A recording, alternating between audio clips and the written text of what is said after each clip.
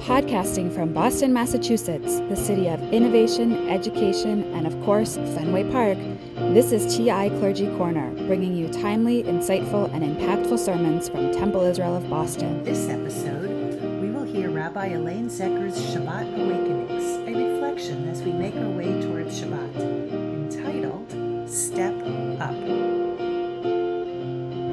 What are we willing to do to protect our family? How would we step up to guarantee an outcome of a protective and productive outcome? This week's Torah portion provides some insight. It contains the climactic moment of the Joseph narrative. For anyone who missed the story or the musical, Joseph, sold by his jealous brothers, finds himself in Egypt and works his way up to vizier, chief counsel of Pharaoh, overseeing the 7 years of plenty to store grain to prepare for the ravages of famine.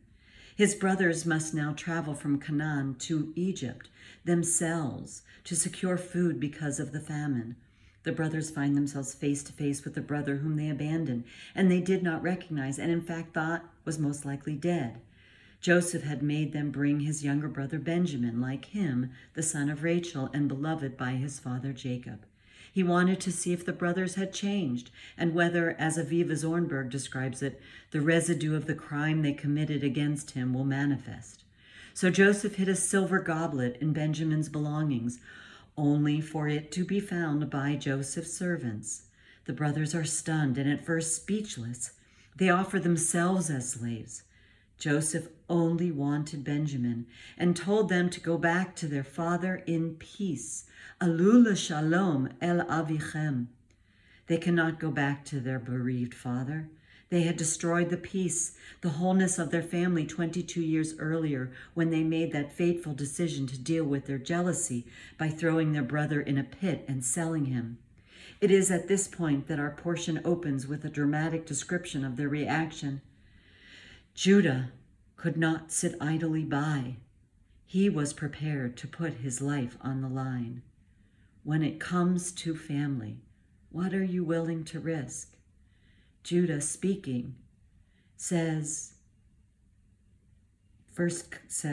comes forward, Vayigash, and steps forward. He offers an impassioned speech. Vayigash is a revealing word. Vayigash describes just how Judah stepped up. He had to confront this authority and protect his brother, and at the same time had to recognize the danger in facing up to the threat of losing Benjamin and having to return to his father without him. In addition, he challenges the most powerful man in Egypt besides the Pharaoh and risks a fateful response. It all comes together through this word, Vayigash.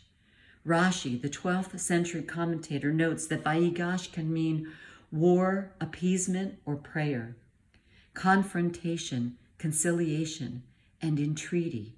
Each necessitate a particular attitude and may affect a different result.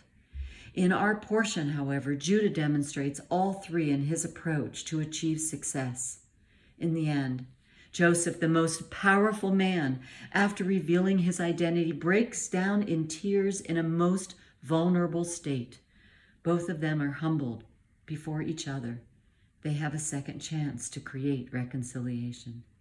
We live in precarious times. How will we step up? How will we protect our family? It seems to me that our portion presents a necessary combination in the art of diplomacy, relationship, and peacemaking. How far and to what extent each take us is to consider the power of each, confrontation, conciliation, and entreaty. It takes courage, bravery, tenacity, and vulnerability. Where one ends and the other begins, or the interplay of all of them at the same time, necessitate hard work and the possibility that there can be resolution and reconciliation some way, somehow. And there still will be many tears. May it be so.